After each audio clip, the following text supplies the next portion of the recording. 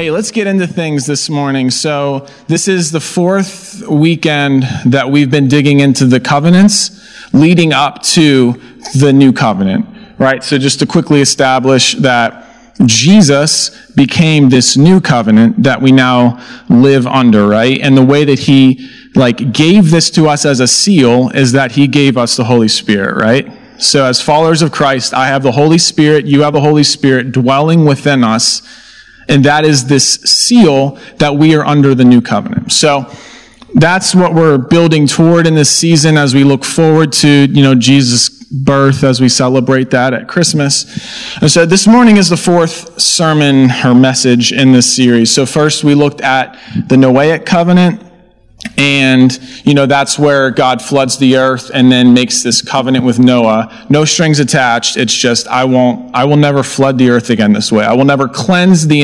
impurity of people the way that I did here. So there's that covenant. And then later on, the Lord establishes a covenant with Abraham, that he promises to give an overabundance of offspring and land to Abraham if he and his family will just do what is right before the Lord. And then later on, he establishes a covenant with Moses and the people of Israel, right? We talked about that last week.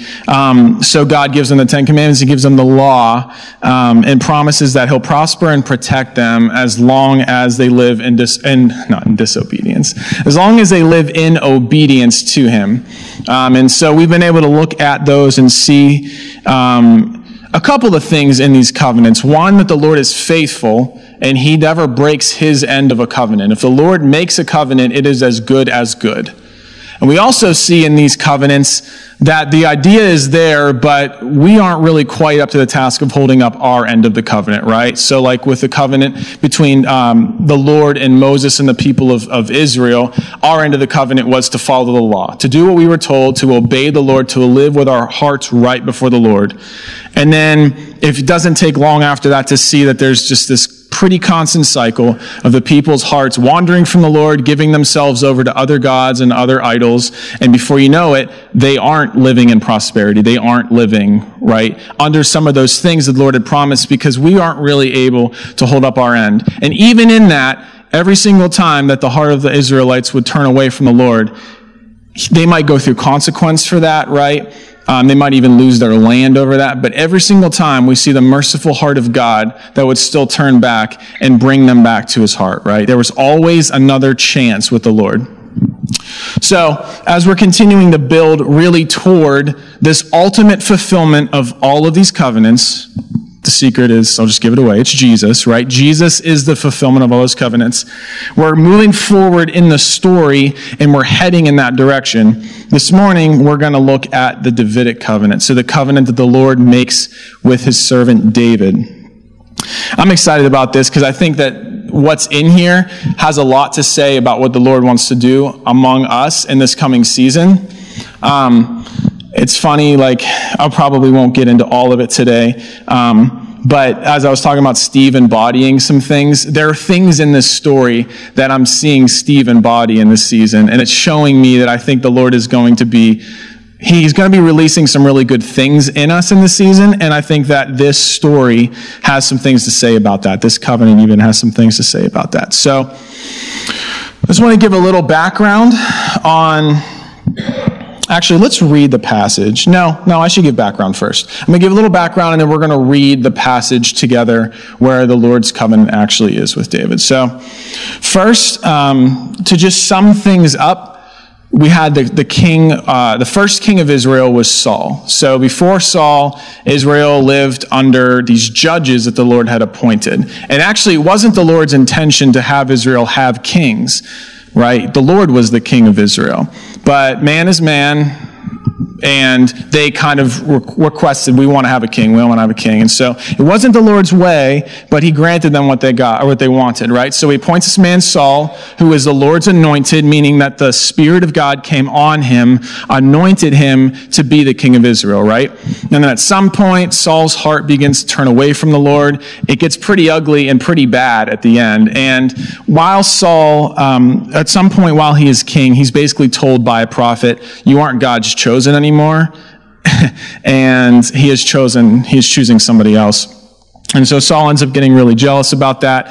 While that's happening, the Lord anoints David while he's this young shepherd boy out in a field, which in their culture, it wasn't a position of high esteem, right? Like nobody really cared about David. He was just kind of out there caring for the sheep, doing his thing.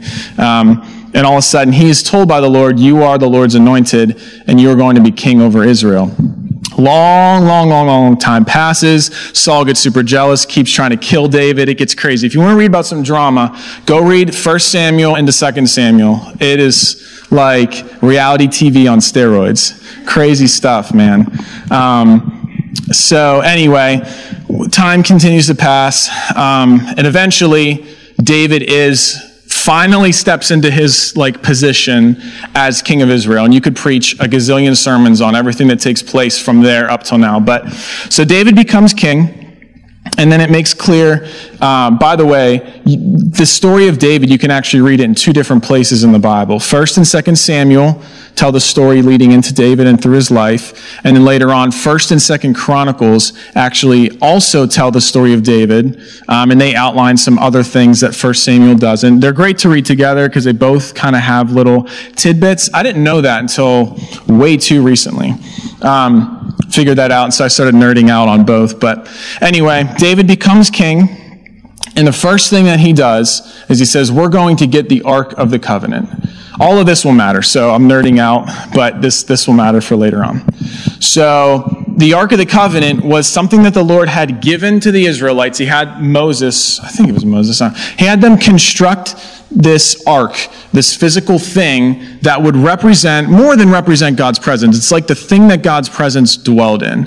And this was like God's way of dwelling with his people before Jesus, right? Where we all have the Holy Spirit and where two or more are gathered, I'm in the midst, and we just invite him and he comes, all that good stuff. Before that, this ark represented God's presence. And so it had existed in this tabernacle that Moses had constructed. There was all these instructions behind it. It was in this place called the Holies of Holies. Only the high priest could go in once a year to offer sacrifice, all this stuff. Well, during Saul's reign, that ark had actually been captured by the enemy. And prior to David becoming king, that ark was just sitting in a barn somewhere. So imagine that, the presence of God just being left on the wayside in a barn. Well, the first thing David says when he becomes king is he's like, we're going after the ark, as we didn't in the days of Saul, but we are now. And so they go and they get the ark and they come to bring it back. Long story short, they bring it into the city. And there's all this rejoicing and dancing and music because they're bringing the presence of God back into this city that David had recently captured. Jerusalem is now this place where they're dwelling, and they bring it in, and it's all this partying and celebrating. This is where the story happens I just referenced a few minutes ago, actually, where David dances with all his might, and just looks like an absolute fool. And afterwards he comes home and one of his wives is like, bro, you look like an idiot. And David's like, I'll become even more undignified than this. So that's where that story happens, right? And then they bring this ark in, and David builds a new tent. It's called the tent or the tabernacle of David, and they put the ark in there. So that almost leads us up to where this covenant happens, right? So David is recently king. He captures Jerusalem. They go and get the ark. They bring the ark, God's presence, back into the city, and he builds this tent for it, right? So after this, David is sitting in his palace, which had recently been built for him. People from other lands came and donated all this cedar and these things and built David a palace. It's just proof that the Lord really is with this man, right? Everything is going his way. The Lord's anointing is upon him. And it's here that David says something to the effect that I'm here sitting in this palace, in this beautiful cedar palace, and the Lord, the presence of God, is out there in a tent, right? He's seeing something isn't quite right here. I'm sitting in this beautiful cedar palace. The Lord's presence is dwelling in this tent. Nathan, who is kind of one of his prophets that's been with him for a long time, he says, go and do whatever in your heart. But then later on that night, this is leading us to our passage here. So later on that night, the Lord came to Nathan on behalf of David, and this is what he said. Do you have that up there, bro? All right, sweet. Okay, so 2 Samuel chapter 7, verses 5 through 13. I'm just going to read it for us. Go and tell my servant David, this is what the Lord says. Are you the one to build a house for me to dwell in? I have not dwelt in a house from the day I brought the Israelites up out of Egypt to this day. I have been moving from place to place with a tent as my dwelling. Wherever I have moved with all the Israelites, did I ever say to any of their rulers whom I commanded to shepherd my people Israel, why have you not built me a house of cedar? Now then, tell my servant David, this is what the Lord Almighty says. I took you from the pasture, from tending the flock, and appointed you ruler over my people Israel. I have been with you wherever you have gone, and I have cut off all of your enemies from before you. Now I will make your name great, like the names of the greatest men on earth, and I will provide a place for my people Israel, and I will plant them so that they can have a home of their own and no longer be disturbed. Wicked people will not oppress them anymore, as they did at the beginning and have done ever since the time I appointed leaders over my people Israel. I will also give you rest from all your enemies. The Lord declares to you that the Lord himself will establish a house for you. When your days are over and you rest with your ancestors, I will raise up your offspring to succeed you, your own flesh and blood, and I will establish his kingdom. He is the one who will build a house for my name, and I will establish the throne of his kingdom forever. You can leave it right there, actually. Please, Chris. Thank you. Okay, so the Lord says a lot in here. A lot of really, really good things. Okay, so I think there's two things I want to look at. I'm just trying to think where I want to start.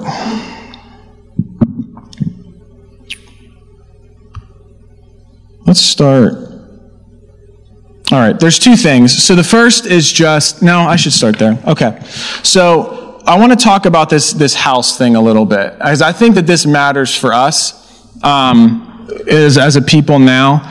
So you have David, who wants to build a house for the Lord. And we see that this is not just like a new desire for him. He's sitting in his palace and he's like, wait, I'm up in this real rich mansion and the Lord is dwelling out there in a tent. That's not right. And there's something in his heart that he wants to build a house for the Lord to rest among his people.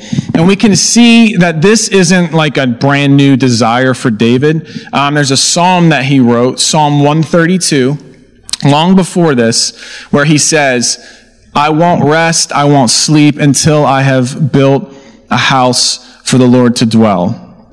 So there's something in David's heart. There's something in David's heart that he wants to build a house for the Lord to dwell in. Okay. You ever it's there. It's like, I just got to find the right words for it, but I really want to get it out. I'm actually going to pray if that's okay. Lord, I just ask, I think I know what you want to say this morning. I don't want to just ramble and get words out just to get them out. So Lord, would you just come now? Would you just speak? Your servants are listening this morning. I ask that the words of my mouth, the meditation of my heart would be pleasing and acceptable in your sight, Lord. I'm just going to listen for a moment.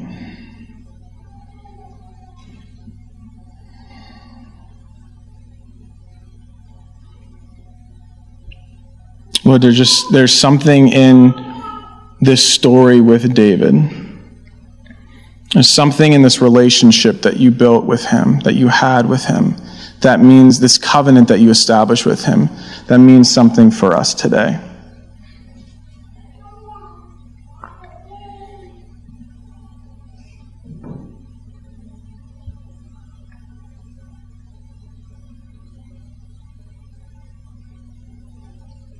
Lord, all the things that you placed in David's heart,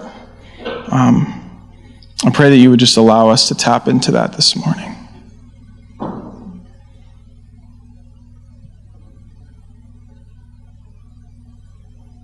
Pray this in Jesus' name.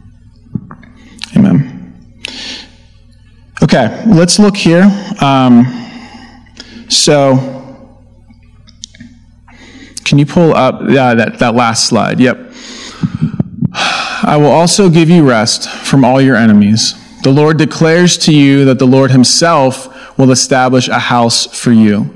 When your days are over and you rest with your ancestors, I will raise up your offspring to succeed you, your own flesh and blood, and I will establish his kingdom. He is the one who will build a house for my name, and I will establish the throne of his kingdom forever. So in this message, the Lord is telling him, what he kind of says first is, hey, David, you have this desire to build me a house to be among my people. And you're actually not going to do that, right? Like he says, you aren't going to be the one to build me a house. However, one that comes after you, one of your descendants, your own flesh and blood, will be the one to establish my house. And so I think one thing that the Lord just wants to say to us this morning is when we look at these covenants, including especially this covenant, when he makes a promise, he is fiercely faithful to fulfill that promise. And so you can see how deep he is here. He's like layers deep in this, because what he says is your descendant will be the one to build me a house. And who he means in the immediate sense here is Solomon, one of David's sons, will eventually rise up and take David's throne. And he will be the one to fulfill David's desire to build a temple for the Lord. So the Lord does fulfill that promise to David that though you aren't the one to build me a house, your son, Solomon, is going to. And also, even in that, we see that Solomon building this temple cannot be the fulfillment of David's heart for the Lord. Like David wants, he's tapping, this is what it is. David gets something that I don't know if many before him got, but the Lord's giving us access to these days. And it's that the Lord's number one desire is to dwell with us. Think about that for a second. The King of Kings, seated on a throne, the throne of all thrones, who is right now, as we speak, seated in heaven with elders and angels and creatures surrounding his throne day and night, lifting up praise and worship to him. Holy, holy, holy is the Lord God Almighty. That King of Kings, his number one, his greatest desire is to dwell with us, with you and with me. We are his beloved. And David, somehow David tapped into this, even in those early days, before he was king.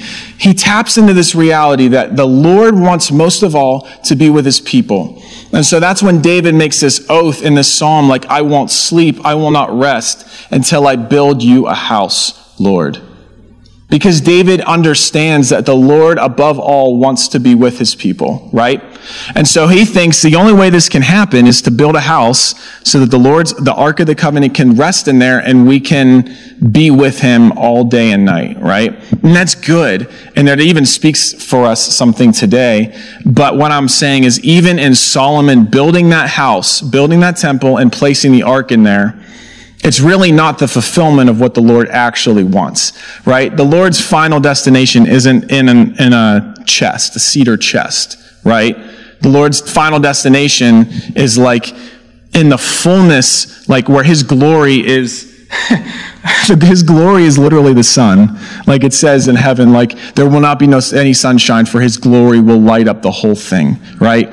That is the final thing where the Lord's glory is just fully unleashed and we are able to exist in the fullness of his presence, right?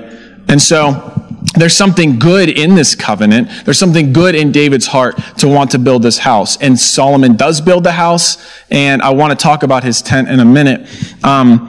But what we're actually looking forward to here, the ultimate fulfillment of this, is actually that Jesus is going to come. Like, he is actually the one that's going to come and establish like this eternal house. Right? So the temple was erected and then it was destroyed, and then we actually just went through it in Ezra and Nehemiah where the temple was rebuilt. Right? And what does Jesus say when he comes? Like, destroy the temple and I will rebuild it in 3 days. Jesus actually is coming as the fulfillment of this promise. This thing that David's tapping into, that, Lord, you want to be with your people and we want to be with you, so let me build you a house so that you can be with us. Jesus is the fulfillment of that. Jesus becomes that eternal temple, right? That like creates this eternal, intimate relationship between man and God. Right? And the Holy Spirit comes and fills us. Like, Jesus is the fulfillment of David's desire. He becomes the house.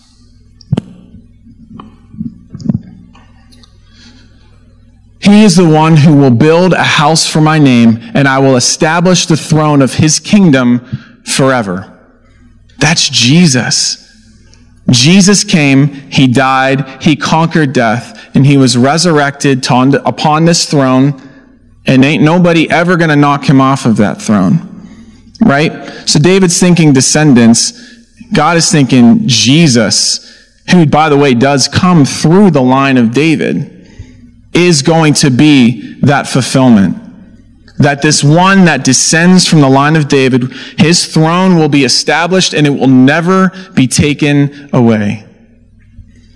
And so, like, do we see, like, the richness of, like, this covenant was created hundreds of years before Jesus ever even touched soil on earth?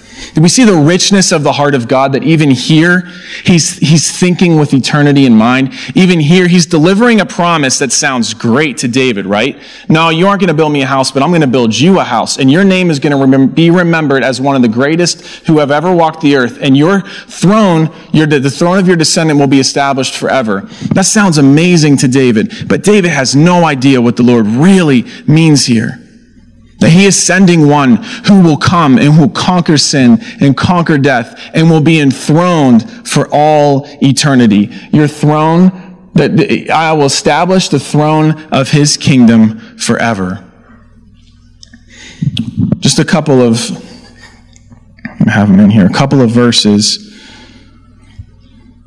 that point to this. So, later on, again, hundreds of years after this promise was made, the prophet Jeremiah recalls it as the Lord is speaking to him, right? Remember, the prophets would hear a message from the Lord, they would receive it, and they would give it to the people on behalf of the Lord. This was how the prophets were existing, and a lot of times those messages weren't what the people wanted to hear, but that is sometimes the role of a prophet. If you're a prophet, then you can say amen. Okay, Jeremiah 33. In those days, and at that time, I will make a righteous branch sprout from David's line. He will do what is just and right in the land. In those days, Judah will be saved, and Jerusalem will live in safety. This is the name by which it will be called, the Lord our righteous Savior. So he's recalling this, right? That out of David's family tree will come one who will do what is right and is just in the land. Speaking of Jesus, for this is what the Lord says, David will never fail to have a man to sit on the throne of Israel, nor will the Levitical priests ever fail to have a man to stand before me continually to offer burnt offerings, to burn grain offerings, and to present sacrifices. So then listen to this. The word of the Lord came to Jeremiah. This is what the Lord says. If you can break my covenant with the day and my covenant with the night, so that day and night no longer come at their appointed time, then my covenant with David my servant and my covenant with the Levites can be broken. What's he saying here? If you can change the way I've set up the day and the night, if you can break my covenant with day so that when day comes, the light comes, and when night comes, it is dark. If you can break those things, then sure, my covenant with David can be broken. What's he actually saying? He's saying there is no physical possible way that I could break my covenant with this man. That when I say there is one coming whose throne will be established forever, that's what's going to happen. And there is nothing that can be done about that. So see the fierce faithfulness of the Lord, that when he makes a promise, he delivers. And oftentimes, that promise is way deeper than we even think it is. If you can break my covenant with the day and the night, then my covenant with David can be broken. It cannot be broken. And then we see it fulfilled, right, when Jesus comes. Even while he's walking on the earth, two blind men come up and they begin to follow him. Jesus, Son of David, have mercy on us. They're calling him Son of David. Like the people, the religious leaders, everybody knew these scriptures that there was one coming from David's line who was going to be this Messiah, right? But the big debate was, is Jesus this person? Is he him or not? Is he him or not? These men, like, they show that they believe that he's the one because they're following him saying, Jesus, Son of David, have mercy on us. Even in Jesus walking on the earth, he's fulfilling this covenant with David, that I am one coming after David, a descendant of David from his line, whose throne will be established forever, who will do what is right and just in the land. Jesus, Son of David, have mercy on us. Look at this. Revelation 22. I know this is a little discombobulated. Thank you for rolling with me this morning. It just is what it is. But look, Revelation 22, the last chapter in the Bible. These are the last words that we have from Jesus. The last recorded words that we have in the canon of Scripture from Jesus in the whole Bible, right?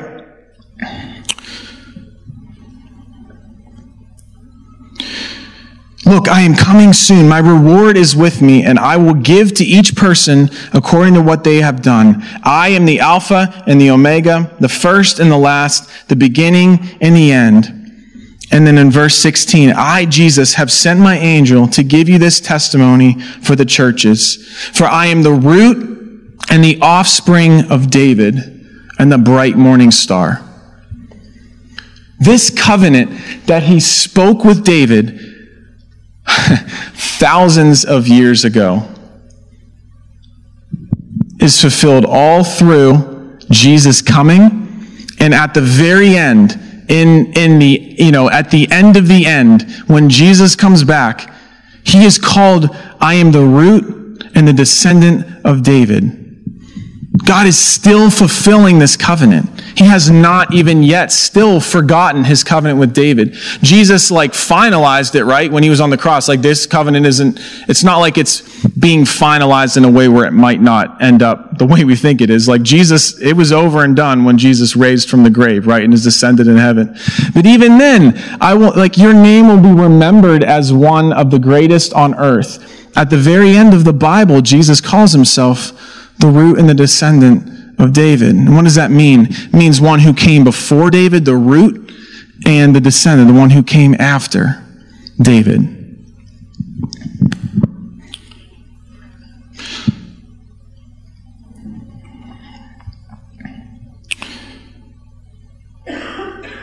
It's a fierce, fierce faithfulness of the Lord. And I love that we're going through these covenants, because we see the same thing with each one. It's not like this is the only one that he fulfilled. He fulfilled all of them.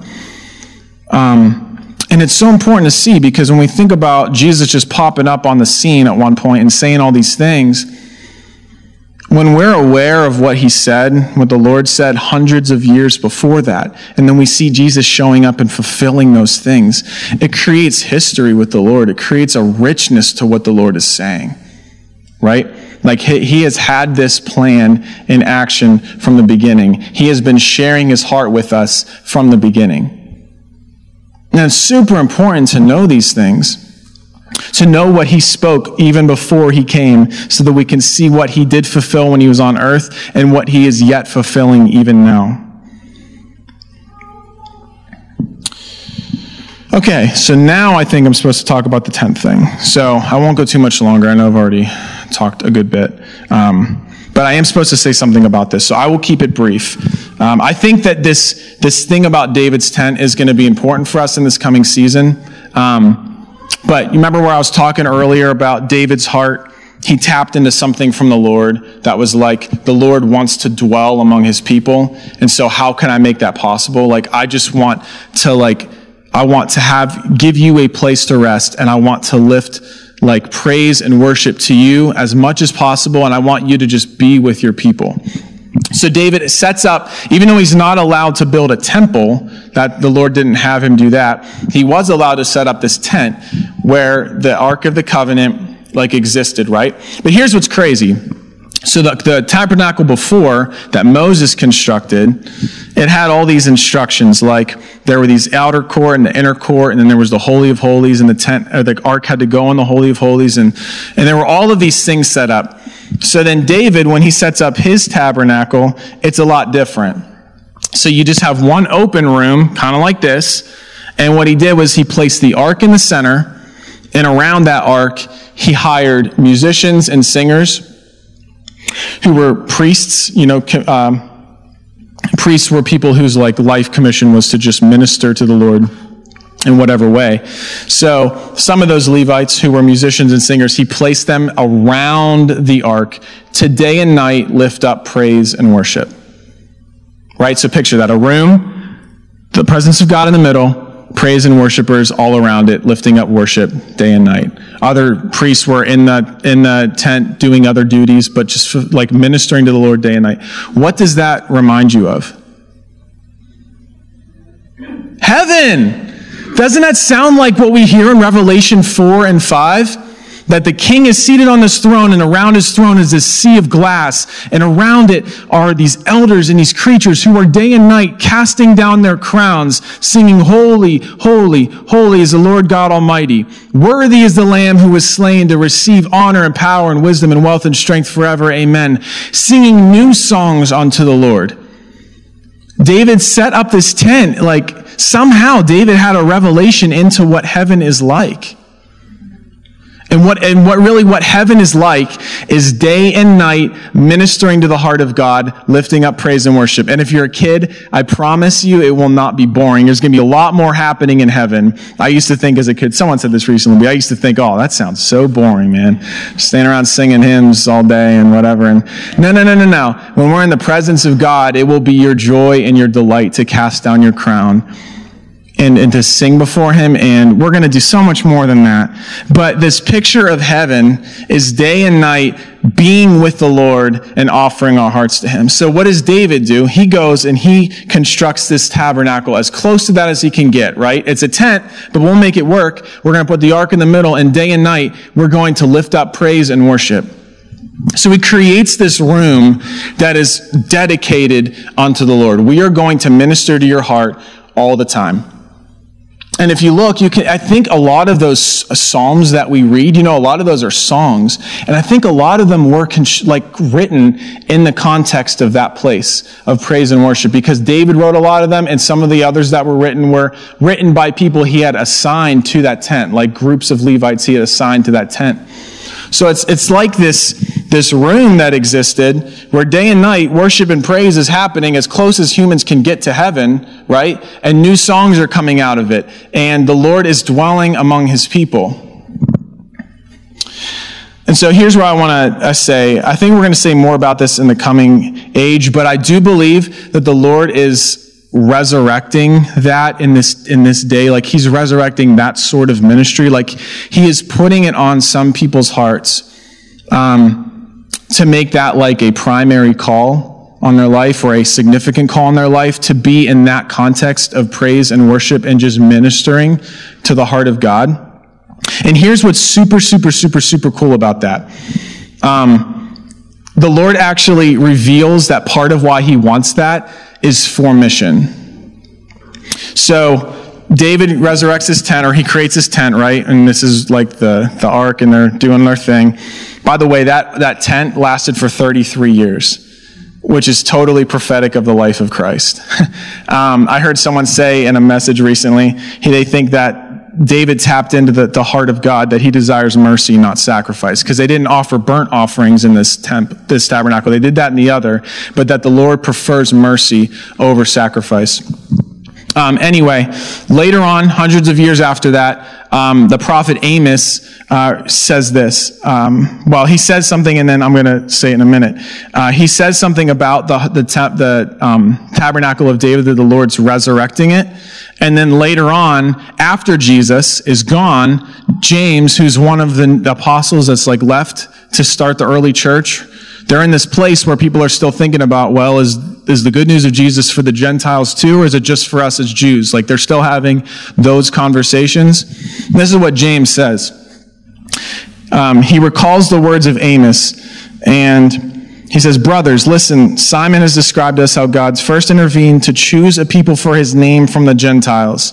The words of the prophets are in agreement with this, as it is written. So this is recalling Amos's words hundreds of years before that. After this, I will return and rebuild David's fallen tent.